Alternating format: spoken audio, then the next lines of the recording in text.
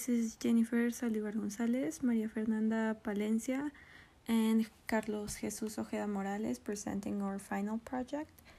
So this is our conclusion that we came up with based on the interviews we made. It consists of 3 questions and the final conclusion. The first question is, what was the perception of the persons which you work with about the new labeling regulations? So at first, we realized that they were not very interested in reading the labels because they didn't really understand them. But once we taught them how to read them, what they meant, obviously based on the NOM 051, they realized how important it was to know how to read them. So they began to check them out once they started buying products. They were more understanding about the purpose of these regulations, and they tried to transmit it to their close ones. Question B. Does food labeling work by making a change in your consumption patterns? Yes. Now, when they go to the supermarket, they look more at the labels of the products. Thanks to this, they reduce their consumption of certain foods such as junk food, canned food, and other processed food. They begin to eat more natural products, replacing some of the processed foods that they consume.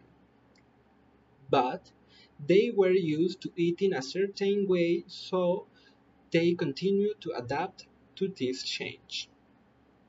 Now we can know how bad it is to eat such food, and we can make a smart purchase.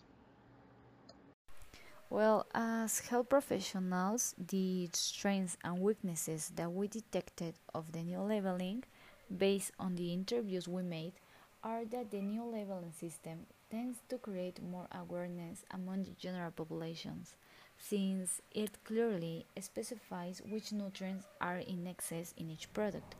From one glass, one can already be aware of the risk a product may have on their health if they consume it.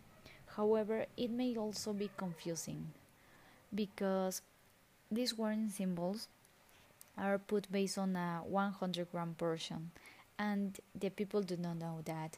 So they don't know the specific quantities of each nutrient from one glass as they could with the previous labeling. Some of the people we interviewed say that when they went to the supermarket, they didn't have much time to read the labeling and they didn't understand it a lot. So they prefer not to pay attention to it. For this reason, for them, the new labeling is much better than the past one, easier and faster to understand. But in the same way, the other interviewees like the old labeling more than the new one, since it specifies the amounts and percentage of each nutrient, so the information is a little bit more complete for them. For this reason, we could conclude that the new labeling has both its advantages and disadvantages. So we think that it could be considered as a good option that the labels were a combination of both labeling systems, including the amounts, percentage, and the warning symbols. And in this way, the necessary information will be provided for consumers to understand the label in a better way. This project really gave us a real life perspective about the repercussions of this new labeling system. People seem to really understand the harmful effects a product can have on their health based on the sales that is being put on the label. However, they still lack understanding on the reasons the seal is being put there. They do not know the requirements needed for the product to have each seal. This system shows that it can give second thoughts to someone who's buying a certain product. However, this new system still has to have a nutritional educational program that goes in hand with it in order to get better results overall. that said, I think this project was really insightful and really enriching for our career. We really learned a lot through it.